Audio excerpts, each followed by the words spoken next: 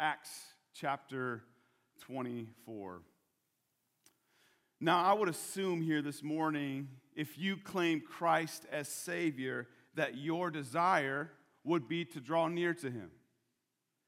That you would want to have a fruitful relationship with Christ. I would assume that. If you have repented and placed your faith in Christ, that you want to draw near in Him. You want to grow in Christ likeness. I also don't assume that everybody here necessarily is a follower of Jesus.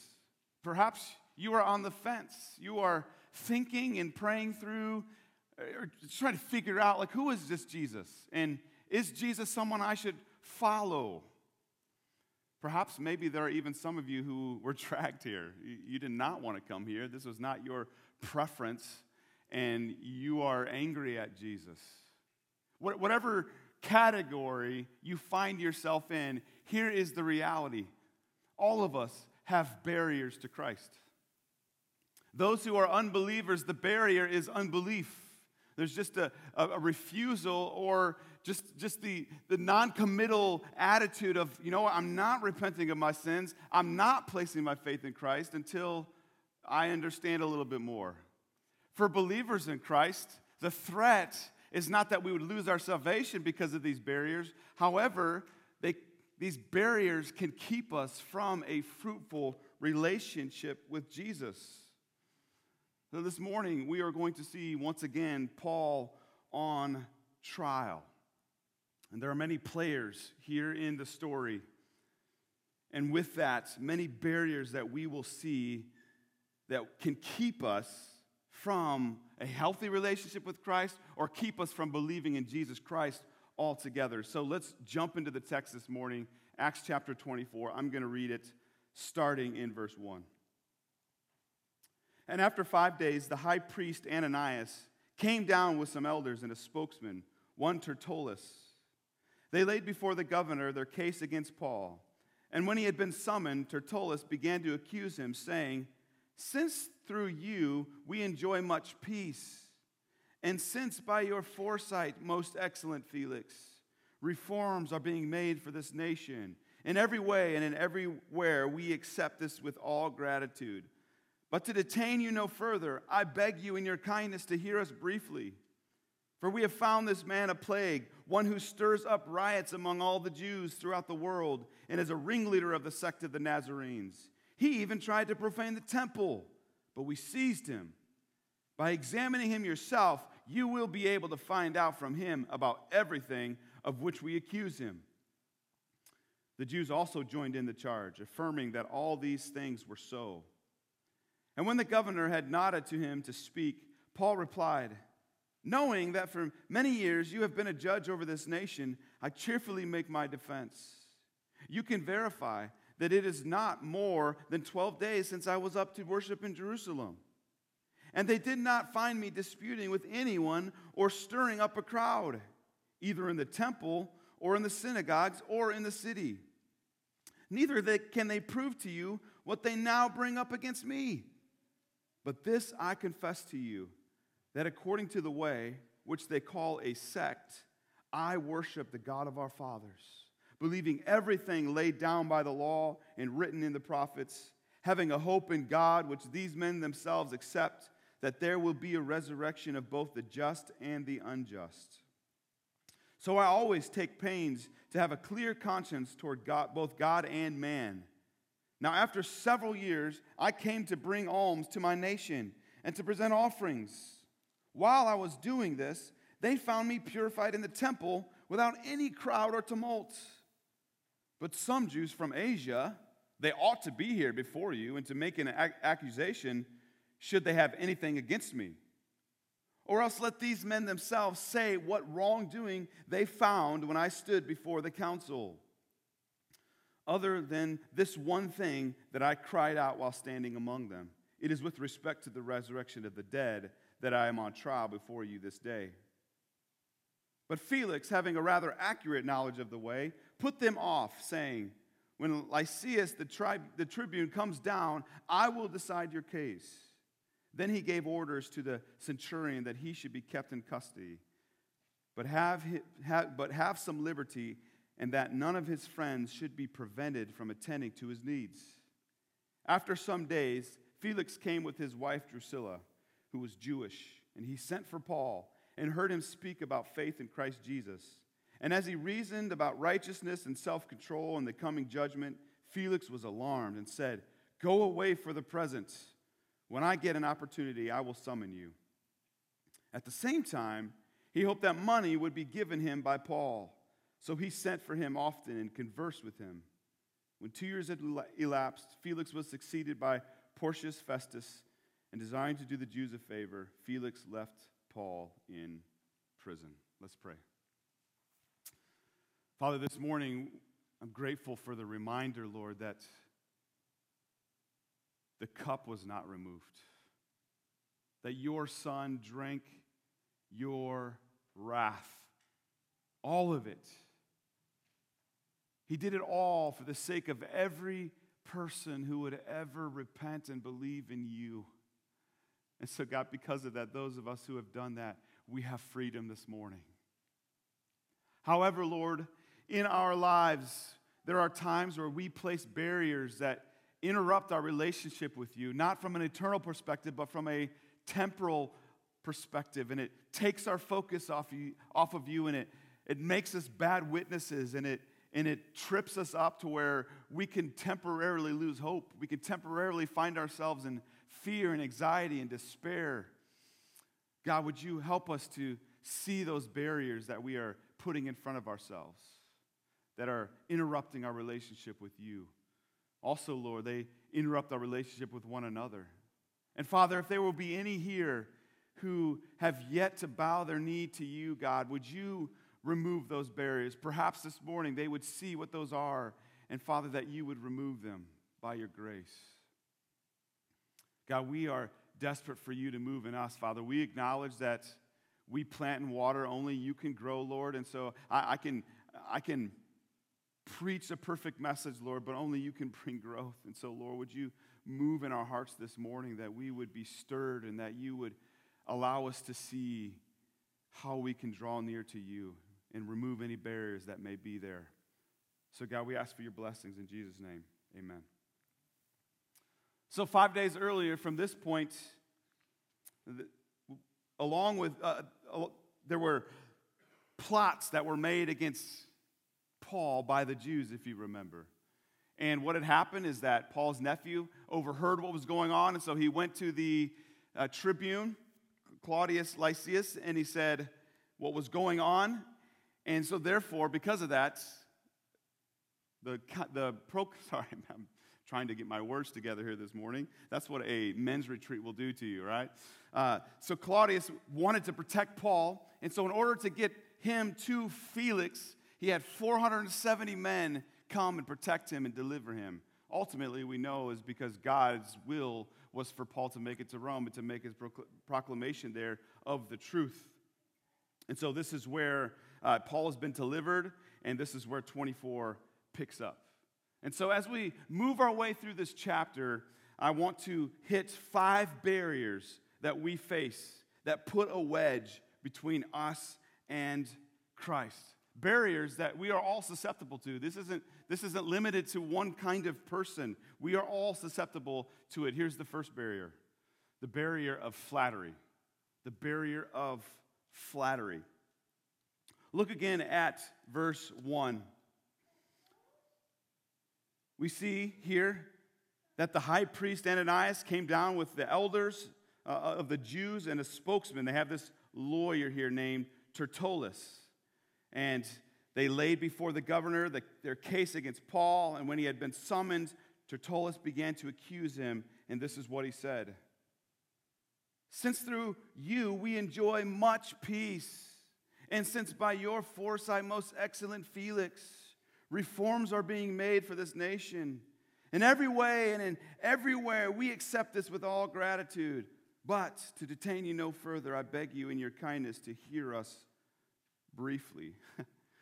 Can you just hear the flattery coming out of Tertullus? So here's who Tertullus was. Tertullus was a Gentile, we believe, and he was a lawyer. Any lawyers in the house today? Okay, so I'm free to say some lawyer jokes here. I'm just kidding. I'm not going to do that. But Tertullus was a schemy guy. I mean, doesn't he sound slimy? He's trying to butter up Felix here. He says this, since through you we enjoy much peace. Actually, the truth is that under Felix, up to this point in history, there had never been less peace than what there was at this point.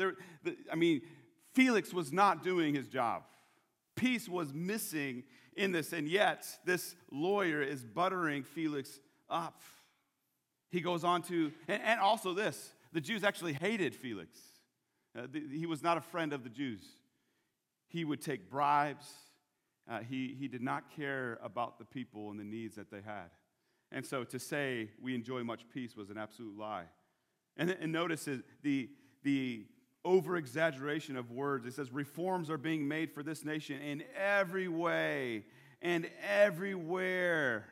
We accept this with gratitude. And I can imagine like Felix rolling his eyes here like, bro, we both know what's going on here. We both know what has happened to me. And so he finally wraps things up. But hey, but listen, I don't want to waste your time. I beg of your kindness to hear us briefly. Doesn't that sound like flattery? Sound like somebody who is just trying to get his way, trying to get to the point where Felix is willing to hear his side of the story and go with him. Now notice how Paul responds so much differently. Look at what he says in verse 10. When the governor had nodded to him to speak, Paul replied, knowing that for many years you have been a judge over this nation, I cheerfully make my defense. So here's his flattery. Hey, you've been a judge a long time. He's not looking to butter him up. He's just like, yep, you've been here a long time. So at this point, it's been 5+ years that Felix has been here. But he is not looking to suck up at all. This is quite different than the way the Jews and their lawyer were sucking up to people. Flattery can be a very dangerous thing. Here's what the Oxford definition of flattery is, and I think it's good. It's excessive and insincere praise given especially to further one's own interests. Flattery is not complimenting. We understand that, right? Complimenting is like you appreciate something of someone, and so you share that. You're not looking to get anything in return. You're just looking to compliment someone. Flattery is you are excessively being over exuberant about somebody in order to earn something back. Like you are looking to get something back. That is what flattery is. The lawyer wanted to smooth talk his way to persuading Felix to do what he wanted. His concern was not at all for the truth. He didn't want the truth to be proclaimed. He wasn't looking to say, hey, if Paul's innocent, then let's be innocent. But if he's guilty, then let's move forward. No, in his mind, Paul was guilty, and so let's be done with him. No concern for the truth. He just wanted Paul out of the picture. Now, I'm grateful for lawyers, for good lawyers, those who are standing up and fighting for the truth. But have you ever watched a trial or heard the details of a trial that you know the defendant is 100% guilty, and you are listening to the story? I mean, there's just even no room for this not to be true. It's absolutely true. And yet the lawyer on the defendant's side is looking for a loophole to get his defendant off. Have you ever acknowledged that? Does that not make you angry like I do? Like if somebody is guilty, can we just move on? And yet people are dragged through these trials, and some lawyers are participating in that. It's despicable. And yet that's what Tertullus is doing here. He just wants to win and doesn't care about the defendant at all. You know, here's the thing about flattery. Flattery has no desire for the truth. Those who use it just want to get their way. And so let's just think about this. What does flattery look like in the church? Here's one way I think about it. One major way I see it appear is in the fear of man. The fear of man is when we care far more about what people think of us than we do about what God thinks of us. And so we're going to say whatever we can to those around us to get them to like us well, we don't want to ruffle any feathers. We want to keep the peace. And so that means that sounds good. Like, how many of you want to keep the peace amongst one another? That's not necessarily bad. But if it comes at the expense of confronting a brother and sister in Christ who is in sin, and we refuse to do that, in essence, that's a form of flattery. There are times in my life, I hate at times when people call me out, except when it's true. And I see God using people in my life to call me out for sins that I am guilty of so that my blinders are taken off. God can bring conviction and then bring change in my life. But if we have no concern for the truth, then when somebody confronts us, we're going to be defensive. Or if somebody in our lives needs to be confronted in a loving way, we refuse to do it because we don't want that person to think ill of us. Flattery can be dangerous in the church. It can be dangerous with those around us. It can be dangerous for us. And if we are just looking to use excessive praise in order to win something, it's going to hinder our relationship with Christ. Beware of the barrier of flattery. Look at verse 5. For we have found this man a plague, that's Paul, of course, one who stirs up riots among all the Jews throughout the world and is a ringleader of the sect of the Nazarenes. He even tried to profane the temple, but we seized him. By examining him yourself, you will be able to find out from him about everything of which we accuse him. The Jews also joined in the charge, affirming that all these things were so. Here's barrier number 2. Having a horizontal focus. Having a horizontal focus. So here we see the lawyer bringing 3 charges against Paul. Notice there. Number 1, that Paul stirred up rioters. Number 2, he was a ringleader of the Christians they were persecuting. Number 3, he profaned the temple. And notice that in this, the Jews, they were all giving their approval to what Tertullus said. Isn't that something? Doesn't a crowd love negativity? Doesn't like, you look at America, what sells? Doesn't negativity sell? The sad part was that the Jews didn't care at all about Jesus or about God. Their eyes weren't on the Father. They weren't looking vertical to see how they could honor him. Their eyes were on Paul.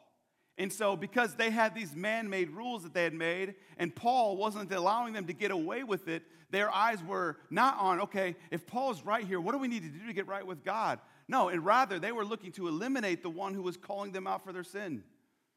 Their focus was completely horizontal. They were consumed with Paul. Their gaze was on him and their bloodthirsty desire for him to suffer. But that was not Paul's focus at all. Look at verse 10. When the governor had nodded to him to speak, Paul replied, "Knowing that for many years you have been a judge over this nation, I cheerfully make my defense. You can verify that it is not more than 12 days since I went up to Jerusalem, worship in Jerusalem." So what is Paul saying here in these? He's confronting the first charge that was brought against Paul. How could I possibly have had enough time in 12 days to stir up rioters? That is not enough time to come and try to get some people riled up and be willing to cause a big ruckus. I think it's going to take more time than that to gain followers. Paul, it's been years since Paul's been back here. And Paul's saying that's impossible. That would have taken way longer than 12 days to do that. Look at verse 12. And they did not find me disputing with anyone or stirring up a crowd, either in the temple or in the synagogues or in the city. Neither can they prove to you what they now bring up against me. So here he's defending the third charge about profaning the temple. Now, if you remember, they saw a certain Jew or a certain Gentile in the temple. And what we talked about then is that it was unlawful and unclean for a Gentile to be in the temple. It would have been written all over the walls. And so this was something that was not allowed. And so that's why they said that Paul profaned, because they saw Paul hanging out with that Gentile outside of the temple in the city, and so they just assumed, actually they just wanted Paul to get in trouble, right? And so they just declared Paul guilty. Hey, we saw you with somebody out there, and so therefore, because you were with him out there, you brought him in here. That was you. They didn't see him bring him in. They have no proof of it, but yet that's what they're charging him of. And Paul's like, that there's no truth to that. You didn't see me coming in. You just saw me with him outside of there. And plus, it talks about the fact that he was purified. If you remember that he went through a week of purification. So why would Paul take the hassle that he didn't need to do in the eyes of God, but he did it for the sake of the Jews? Why would he go through purification for a week only to enter the temple and defame the temple by bringing a Gentile in? But that's how people work when they have a vendetta against somebody. Look at verse 14. So he's 2 out of the 3. He says there's just no basis of truth here. And he says this in verse 14. But this I confess to you, that according to the way which they call a sect, I worship the God of our fathers, believing everything laid down by the law and written in the prophets, having a hope in God, which these men themselves accept, that there will be a resurrection of both the just and the unjust. So I always take pains to have a clear conscience toward both God and man. Do you see the vertical focus that Paul has? His desire is to please the Lord. He's not trying to compare his life to other people. He's strictly looking at the scriptures, the law, and he wants to glorify the Lord. He wants to please him. He wants to have a clear conscience because he believes, notice it says, in the resurrection of both the just and the unjust. Do you realize that we're all going to face resurrection to a certain degree? Some of us will go into glory forever, and the rest will be cast into hell for an eternity. And so because of that, Paul wants to have a clear conscience. That's why his focus is on God. God, I just want to honor you. His focus was not horizontal, it was vertical. And the Jews, however, were focusing on things horizontally. And here's the truth. If we have a horizontal focus, here's what's going to happen. One of 2 things. Number 1, you might just look around and see how much better everybody is than you. And that can lead to great despair. That's what happens to people. They compare their lives. They see what somebody else has. They see what they've been able to accomplish. Maybe you're limited. You're limited just from a knowledge perspective, and you can be very discouraged. Maybe you don't have the mobility that somebody else has, and you look at somebody else who is able to function at a high level, and you could find yourself jealous because your focus is horizontal. The other side of that is that you look around and you're like, I'm certainly doing better than that guy over there. Or that mom certainly isn't as good as mom, and my kids would never do that in public. And we can build ourselves and pump ourselves up full with pride because we just have a horizontal focus. We become more like the Pharisee in Jesus' parable about the Pharisee and the tax collector than we do about Christ. Let me just invite you, keep your finger here, turn back into Luke chapter 18. Luke chapter 18. Let's just read about that story real quick about the parable that Jesus shared about the Pharisee and the tax collector. Luke 18, starting in verse 9. He also told this parable to some who trusted in themselves that they were righteous and treated others with contempt. That's what a Pharisee is. That's what these Jews were as well in Acts 24. 2 men went up to the temple to pray, one a Pharisee and the other a tax collector. The Pharisee, standing by himself, prayed thus, God, I thank you that I am not like other men, extortioners, unjust, adulterers, or even like this tax collector. I fast twice a week. I give tithes of all that I get. But the tax collector, standing far off, would not even lift up his eyes to heaven, but beat his breast, saying, God, be merciful to me, a sinner. I tell you, this man went down to his house justified rather than the other. For everyone who exalts himself will be humbled, but the one who humbles himself will be exalted. Here's the reality. if our focus is always horizontal, looking at other people, we will always be able to find a reason to think that we're pretty righteous. Because there will always be somebody who is doing something worse than us. And that's what Christians like to do. They like to look at some categories of their life and think, man, look, I got this together, and look at that person over there. Look at my kids behaving so nicely. You know, I used to be that parent. That was the parent I was before I had kids. You know when you were a perfect parent before you had kids and you thought, my kid is never going to do that. And I have one daughter in here today. I'm going to embarrass her a little bit this morning. You know, terrible twos is not a thing. I don't believe in the terrible twos. Threes, though, that's a whole new animal. And I remember, I think it was the day she turned 3. Reese goes into, they go into the store and she wanted something and Nikki said no and she went bananas. Look at that. So it is so easy for us to compare to other people and feel good about ourselves. And whenever we do that, that's when we're going to find ourselves feeling pretty good about ourselves. But the tax collector here in Luke that we just read about, if he was comparing himself to God, and all of us, when we have the standard of Jesus Christ, the only thing we can do is fall to our knees. Because imagine Jesus was born as we were, and yet for 30 plus years that he walked on this earth, he never messed up a single time. Can you believe that? Never did he get wrongfully irritated. Never did he lose his temper. He didn't look at women inappropriately. He was perfect in every way. When you compare yourself to him, you can't help but fall to your knees. But here's the hope of believers. Jesus didn't come to say, hey, I can do it, why can't you? He came and said, I did this because you can't, and I did this for you, so that you would rest in my righteousness, not your own. And so therefore, as believers in Christ, to boast in our actions and what we do is ridiculous. Because our sin cost a perfect man his life. Jesus hung on the cross, not just because he was doing something his Father did. He hung on the cross because he had to pay for the sins of every person who would ever believe. Brothers and sisters, when our focus is continually on Jesus Christ, we don't have time to look around and compare our lives to others. We just want to be conformed to the image of Christ so that we can glorify him, so that others might see our good works, so that we can say, man, this is nothing that I could do. This is what Jesus has done through me. And I'm still a wreck, but God's making me more and more like his son. Having a horizontal focus is so dangerous for us. But listen, isn't it so much easier to look at others than it is to look to the perfection of Jesus?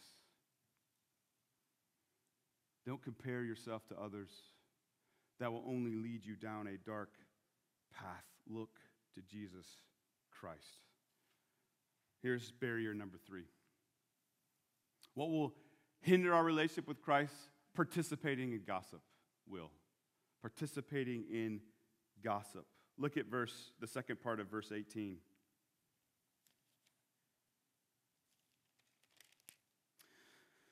Some Jews from Asia, they ought to be here before you and to make an accusation, should they have anything against me.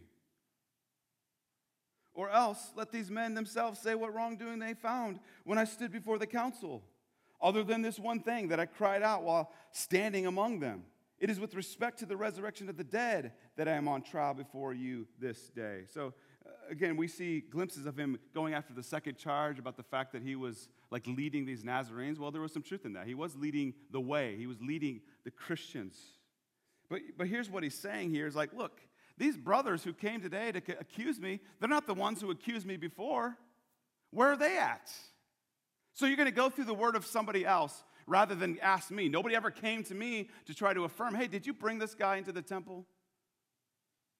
Isn't that what gossip is? We hear one story and we just run with it because, if it fits our narrative, if what we hear fits what we want to hear, don't we often just run with it? And we neglect to run to the source to find out. Nobody came to Paul and said, hey, Paul, we need to understand, did you bring a Gentile in here?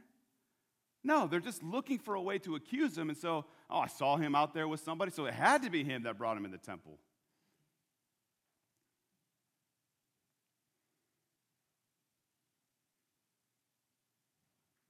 If you were to ask me to make a list of the top 5 reasons for church splits, no doubt gossip would be high up on that list. Sadly, our human nature is more about tearing down rather than lifting up.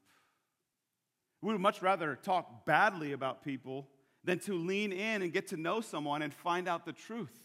And maybe even have some compassion on those who are doing bad things because it's all they know.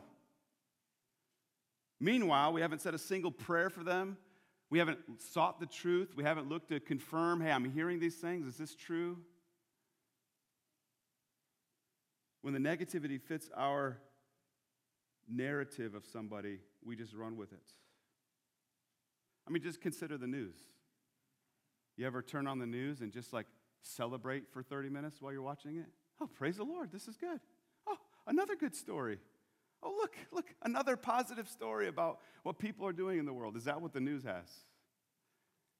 Here's the crazy thing, too, about social media that I've observed. You put a scripture up, you put something encouraging up, you get like 3 likes. You put something negative, ripping apart somebody that everybody else doesn't like, you get 5 million replies. Without fail, that's what I've seen all throughout. It's because gossip sells. In Hollywood, do you hear of stories about good things that any people in Hollywood are doing? No, it's gossip columns. They literally labeled that. Like, here's the Hollywood gossip column. Let's talk bad about, let's just look at the wealthy, let's look at the actors, and let's just rip them apart because you know what, it's fun because that fits our narrative. Instead of like, God, if these things are true, would you break their heart for you? God, help me to examine my own heart to see, are these things true of me in some form or fashion?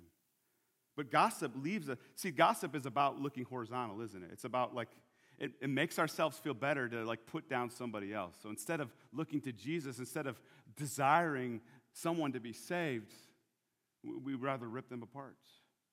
I mean, did Paul not have every opportunity to rip the Jews apart?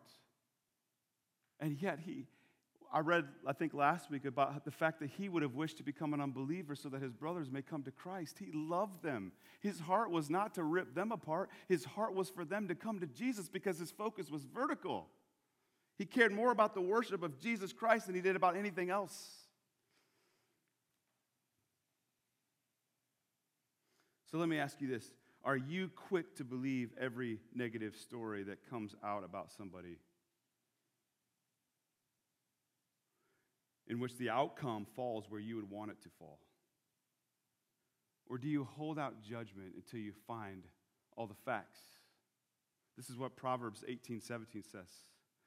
The one who states his case first seems right until the other comes and examines him. There are things that I've heard, and I'm like, this is absolutely true. And I haven't always ran quickly to hold reservations for whether or not things are true. Like the media, the media can spin whatever story it wants to and have you believing whatever they want you to believe. And if we're not careful, we may run to that and believe it before we go to the facts. The one who states his case first seems right until the other comes and examines him. And this is what I see in the church. Somebody is offended by somebody. And so then they go tell somebody else, and oh yeah, I affirm that too. I've seen the same thing in him, when they have no clue about the situation. And so instead of going to the source of what they think the problem is, they go to somebody else to try to get approval of what they think is true. And if they get approval of somebody else who is in their corner, then all of a sudden it's true because you have two who believe the same thing, even though nobody went to the source. How about this? How about instead of gossiping, we put a stop to it, and instead we run to the source and say, look, I don't know if these things are true. I just need to know and understand what's going on. Everything good here? Is there any reality to this? And if there is truth, let's look at Matthew 18. Matthew 18 says, go to your brother, confront them. Don't go to another person who's not involved. Go to the brother who wronged you and talk to them about it. If it doesn't get worked out, bring a witness and come to them. And then, after you've done everything you could do to try to restore the brother, then you kick them out of the church. Then you practice church discipline in order that they may be won over. But here's how often human nature works. Somebody wrongs us, and we have one thing in mind. excommunication. Let's get them out of here. They screwed up, they're out. Is that how Jesus treats us? You look at Matthew 18. Matthew 18 is not about disciplining somebody. The goal of Matthew 18 is not, let's discipline somebody out of the church. But yet, that's how we often treat it. The goal of Matthew 18, if we want to bring that up, the goal is restoration. How about instead of gossiping, we go and we work things out, and if we have legitimately been wronged, we forgive as Christ has forgiven us. Here's the thing. You've heard me say this before, and you'll probably hear me say it a million times more. Our sins against Christ are far worse than anyone's sins against us. And yet, what did Jesus Christ do for us? Died on the cross, made us right, and forgives us over and over and over again. Remember when, was it Peter that went to Jesus and said, how many times we should forgive? Perhaps 7? Like he thinks that's a righteous request. And then what did Jesus say to him? 77 times. 70 times 7. Really what Jesus was saying is like, don't count. Just forgive. If they repent, forgive. Gossip will destroy a church very quickly. Here's barrier number 4. Refusal to repent of sin. Refusal to repent of sin. Look at verse 22. But Felix, having a rather accurate knowledge of the way, put them off, saying, when Lysias, the tribune, comes down, I will decide your case. Then he gave orders to the centurion that he should be kept in custody, but have some liberty, and that none of his friends should be prevented from attending to his needs. After some days, Felix came with his wife Drusilla, who was Jewish, and he sent for Paul and heard him speak about faith in Christ Jesus. And as he reasoned about righteousness and self-control and the coming judgment, Felix was alarmed and said, go away for the present. When I get an opportunity, I will summon you. So here we meet a new person. This is Felix's wife, Drusilla. So here's what you need to know about her. She was married previously, and Felix corruptly brought on her for her to get a divorce from her husband. And then he married her. Felix was not a good guy. And yet we see him here intrigued. He was intrigued by the truth. He was intrigued by this Paul who was like creating quite the stir. And I think Felix was understanding that Paul was innocent. Otherwise, he would not have given him the freedom. Notice the freedom in verse 23. He kept him in custody, but have some liberty, and that none of his friends should be prevented from attending to his needs. So he was allowing people to come attend Paul to his needs. He wasn't treating him like a criminal. That makes me believe Felix believed he was innocent, but to please the Jews, he kept him in chain. He kept him like guarded somewhat at least. So he's intrigued. He's a bad dude, but he's intrigued about God. He wants to know more about him, and so Paul shares this message. And notice what he taught him in verses 24 and 25. He spoke about faith in Christ, righteousness, self-control, and the coming judgment. So let me ask you this. Was it righteous for Felix to cause the divorce of Drusilla? No, it was not. Did it show self-control to have to marry another man's wife? Again, no. And certainly, without repentance of sin, he would be facing the coming judgment without Christ on his side. So Paul just basically nailed Felix to the ground and said, you're guilty. And how did Felix respond? He said, I need you to go. He was troubled. He was alarmed. He was aware that he was being called out. He refused to repent of his sins. He loved his sin too much. He wasn't willing to confront it. And plus, I think for him, there would have been so much for him to lose if he would repent of his sins and come to Christ. And so instead of repenting, he rejected the gospel.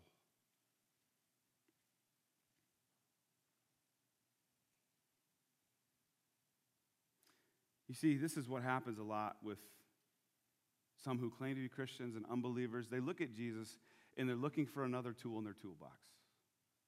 They're looking for another toy that would bring them a little bit of pleasure. And so they'll add it to the collection, but they're not willing to submit everything to him. Yeah, Jesus sounds great for a little bit. I'll take the Savior part, but I'm going to leave the Lord out. Jesus didn't come to have half our heart, right? Jesus didn't say, hey, anyone who come after me, let him deny himself half the time. Follow me some of the days. But Jesus said, deny yourself daily. Pick up your cross daily. Follow me daily. And here's the thing with believers. Felix was an unbeliever, at least at this point. I don't know what happened to him. For believers, there are certain times where believers are caught in sin. They're struggling with sin. It's a habitual sin. And they refuse to bring it to the light because they care too much about what other people think of them. And so they refuse to repent of their sin. If we have unrepentant sin in our life that we know of, that we are pursuing with passion, does that hinder our relationship with Jesus Christ? Absolutely it does. So the question for you this morning, is there unrepentant sin in your life? Are you saying yes to Jesus in all these areas, but not this one? This one's from me. You can have most of my heart, Jesus, but this part over here, I can't give up porn. I can't give up my eating issues. I can't give up my laziness. I can't give up my entertainment of watching TV 4 hours a day or whatever that keeps me from going to Christ. If we refuse to repent of sin, it will hinder our relationship with Christ. And I encourage you this morning, if God is convicting you this morning of sin, don't leave here before finding someone who you can confess to. Aaron's here. I'll be available. Find Zach. If there's a brother or sister in Christ whom you deeply respect spiritually, who could help restore you, find somebody, repent of your sin. This is what God's word says in James. If we confess your sins to one another, that you may be healed. What a gift from God's word. You want to be healed from that sinful struggle? One opportunity you have is to confess it and forget about what people may think of you. Think about what Jesus thinks of you. If you repent, if we confess our sin, 1 John 1:9, he is faithful and just to forgive. People don't always forgive because we're sinful and we're human. But Jesus forgives, and we need to find our identity in what God thinks of us, not what people think. Beware of refusing to repent of your sin. Here's the last barrier. The love of money. The love of money. Look at verse 26. At the same time, he hoped that money would be given him by Paul. So he sent for him often and conversed with him. When 2 years had elapsed, Felix was succeeded by Porcius Festus. And desiring to do the Jews a favor, Felix left Paul in prison. So remember, one reason why Paul wanted to go back to Jerusalem is because he had gathered offerings, and he wanted to give it to the churches who were in need. And so I imagine maybe Felix heard of it, and he was impressed with his ability to collect money. And so he's thinking, man, I can make something out of this. And so he keeps bringing Paul back. Like, that's why he keeps him in custody. This is why I think he thinks he's innocent. But he's like, maybe I can get something. Maybe I can get a profit off of him. And so he keeps bringing him back. And yet time after time after time, Paul refuses to do that.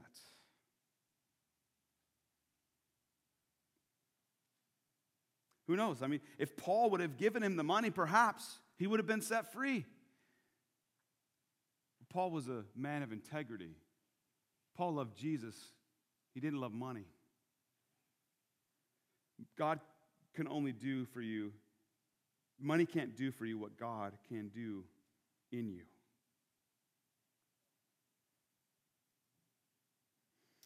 First Timothy 6:10 says this, for the love of money is a root of all kinds of evil. It is through this craving that some have wandered away from the faith and pierced themselves with many pangs. That is a serious warning here. Notice, it doesn't say money is a root of all kinds of evil. It says the love of money. So what's the difference? The love of money is when it is everything to you. It is all-consuming. Your life revolves around thinking about money. And love of money is not about being wealthy and rich. The love of money is for all people.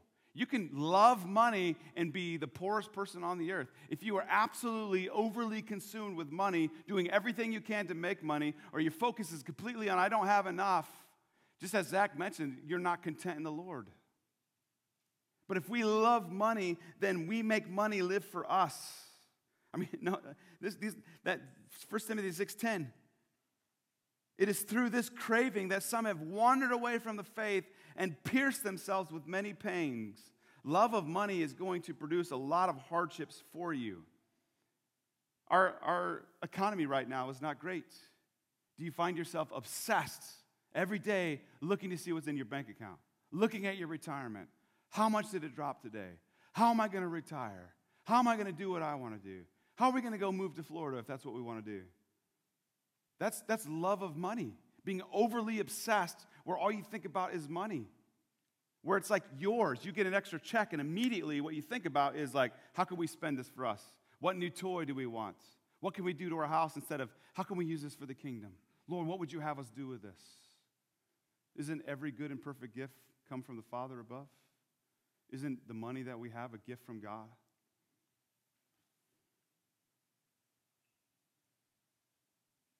Do you find yourself happy or depressed based on the amount of money in your bank account, your retirement? If you find yourself saying something like,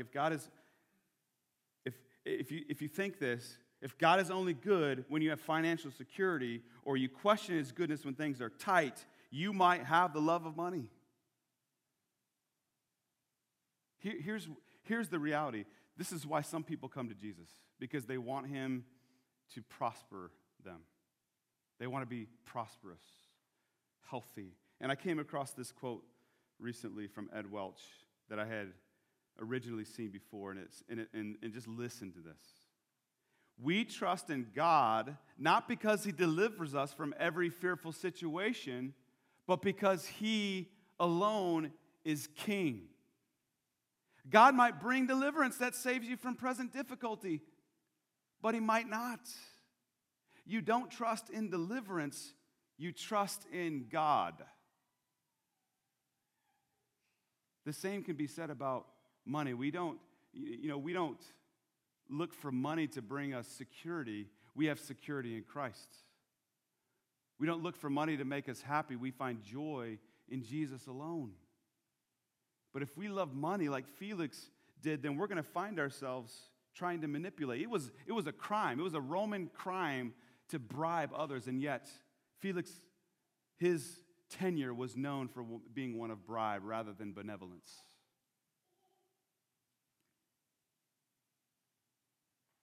Do you have a hold of money, or does money have a hold of you? Brothers and sisters, there are barriers that keep unbelievers from repenting and coming to Jesus. And there are barriers that keep us from having healthy relationships with Jesus. Do you find any of these barriers in your life? Do you find yourself looking to please others and flatter others? Do you look for opportunities to judge yourself based on somebody else? You have a horizontal focus.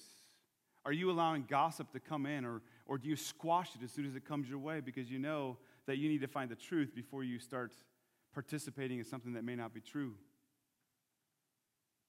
Are there certain sins in your life that you're refusing to repent of because you love it too much? Do you love money? Does it have a grasp on you? All of these things can prevent us from having a growing relationship with Jesus Christ. Let me leave you with these action steps as you walk out today. Encourage you, first of all, memorize Proverbs 4:23. Memorize Proverbs 4:23. Let me read that for you real quick. It says the following: keep your heart with all vigilance, for from it flow the springs of life. This is a heart issue. These are heart issues. Guard it. The springs of life flow from it. I encourage you, spend some time reading Ephesians 6. It just talks about spiritual warfare. It talks about putting on the armor. It's just about being aware. It's just about being vigilant. It's about keeping your hearts. And then I encourage you to evaluate whether or not there are certain barriers in your life that you need to tear down. Take some time. Ask people who know you, hey, do you see any barriers in me? Are there any warnings that you would give me in light of this? Humble yourself. And then ask for prayer. If God reveals something to you, don't walk it alone. We are such a closed-off people sometimes. Mark's here. Aaron's here. I'm here. If you need prayer afterwards, come pray. Like some people tell me this all the time, and believe me, I deeply appreciate this. You're like, oh, I'm sure you're busy. I don't want to bother you. Can we just understand that God has called Mark, Aaron, and I to be shepherds? That doesn't mean I'm just called to preach the word. I'm called to care for you. We are here because we want to care for you. Mark and Aaron aren't here because they love authority. They're here because they love you. They're here because they love Jesus. And so don't be afraid to reach out. Humble yourself. And if you're an absolute wreck, you're not going to get better by staying quiet. Ask for prayer. Well, let me pray, and let me invite you to stand. We're going to close in a quick song here, too. Let me pray for us, though, as we head into that. Father, thank you for your word. Lord, I pray that you would help us to see any barriers that we may be putting up that are hindering our relationship with you. Father, for those of us who have truly repented of our sin and placed our faith, Lord, you are going to keep us persevering to the end. But yet, Lord, if there are things that are hindering us now, would you reveal that? Would you bring deep conviction? If there are hard hearts even now, Lord, before they walk out, would you break down those walls? And Lord, if there be anybody here who is unrepentant of their sin and has never come to you, but they're beginning to see their need, would you humble themselves? Would you humble them? Would you call them? Would you bring them from darkness to light? Would you be with anybody here, Lord, who just needs someone to pray for them, Lord? Give them the courage and the humility to reach out, God. The truth is we're all a mess. In one form or fashion, nobody here is nailing it in every area of our lives. And so, God, let us care deeply for one another. Father, keep us from putting these barriers up that get in the way of you. And Lord, I thank you that when you bring conviction, Lord, that is a gift. Your loving kindness brings us to repentance. Father, you are worthy of praise. It's in Jesus' name we pray. Amen.